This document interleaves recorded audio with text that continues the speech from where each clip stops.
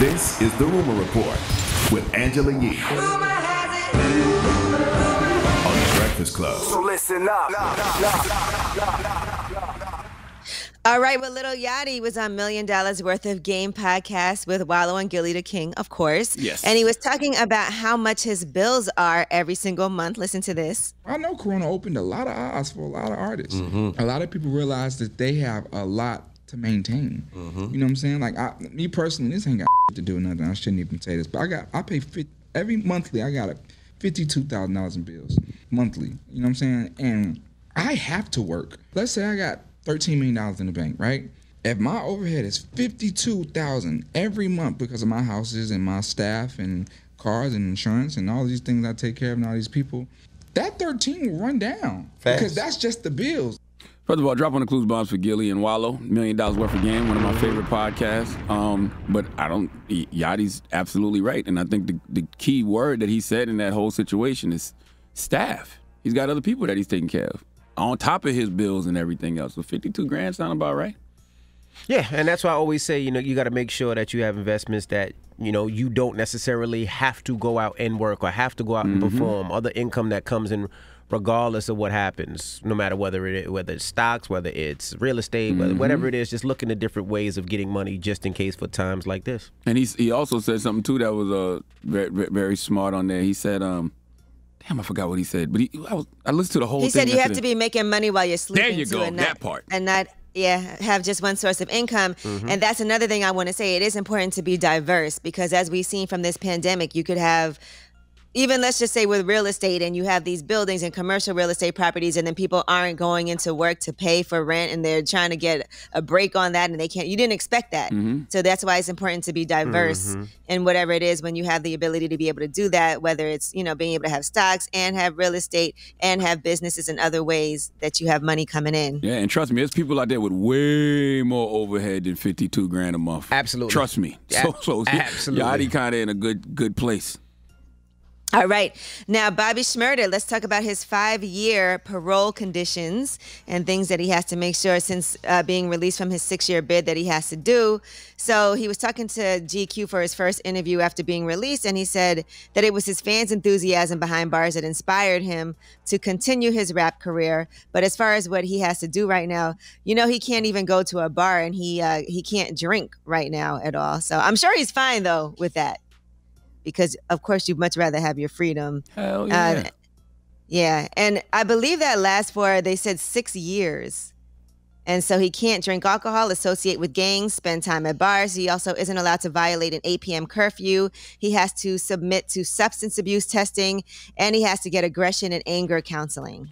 And, I was on probation for 10 years, but it just feels like a trap, right? Like the fact that you already did 7 and then you come home and you got to stay on parole till 2026, like, was his sentence 15 years? I don't remember him getting sentenced to no 15 years. I was on probation for 10 too, and it was the same thing. There was a lot of different things that you couldn't do. But you remember Remy Martin was the same way. Remy Ma couldn't drink. There was a lot of things that she couldn't do. Now I'm sure he could get excuses to do certain things, like if he has to do a performance at a club or do things like that. He just has to get permission, I'm sure.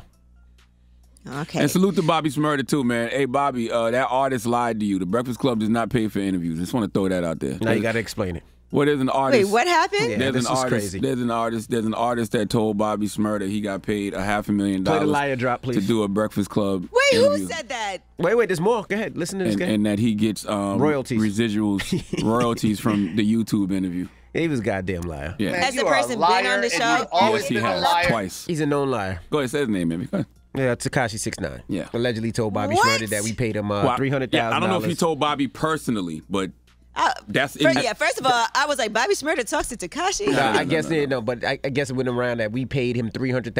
$500,000. Half a ticket. And every time that the video YouTube gets played, he gets residuals. That's never happened in that has never happened in the history of life. That is ridiculous. I was like rolling But out.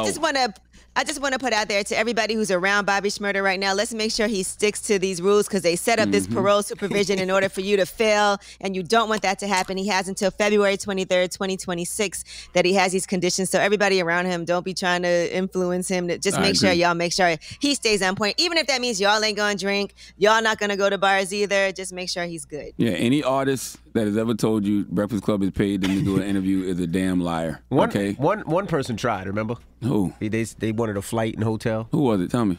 But that's not paying who was the judge? Who? Judge Joe Mathis. Was it Judge Joe Mathis? Joe Brown? That's first of all, his name is Joe Greg Brown. Mathis. Oh. And yes. One of the judges. By the way, we've never done that. Nah, either. we never had him. Hey guys, I don't even know if y'all know. We don't even provide breakfast here at the Breakfast Club. No, there's no breakfast. First of all, you're lucky if we get you a bottle of water from the vending machine. Most We people just get a started cup. with the bottled water before water, we poured it in the cup. And you got to be about to be choking and dying for us to be like, hey, get some water. Sorry, I wish we was better at hospitality. Yeah, it's a. We'll get better. Our show's a mess. Yeah, we'll get better All right. one day. That's so funny. All right, now let's talk about Nick Cannon. Wildin' Out has set a return date on VH1. So that is going to be back on Tuesday, April 6th. And now there is a teaser. Y'all ready to get to it? Class is back in session. Tuesday, April 6th. Let's get this started. The battle for the belt continues with all new episodes of Wildin' Out. It's an old school New trap singers, why y'all pants so tight? versus new school showdown. I'm nothing like my father. I know when to pull out. I love it. Dropping the clues bombs for Wildin' Out, Nick Cannon. All my guys on that show, 85 South Show, Chico, DC, Carlos. All right, Fatboy SSE, Trinidad James, Lost Boys will be on this season. Also, Juvenile, Headcrack, The Brat, MBJ, MC Light, Rhapsody. A whole lot of people will be on this season, so get ready for that. Dope. Head Crack from Donna- Head Crack? Radio Head Crack? Yeah, I believe so. So why did L'Oreal should be on there too then? I'm not sure when they did this, Oh. but I will say Donnell Rawlings is going to be on this season, and so will Queen You got Naja. crickets?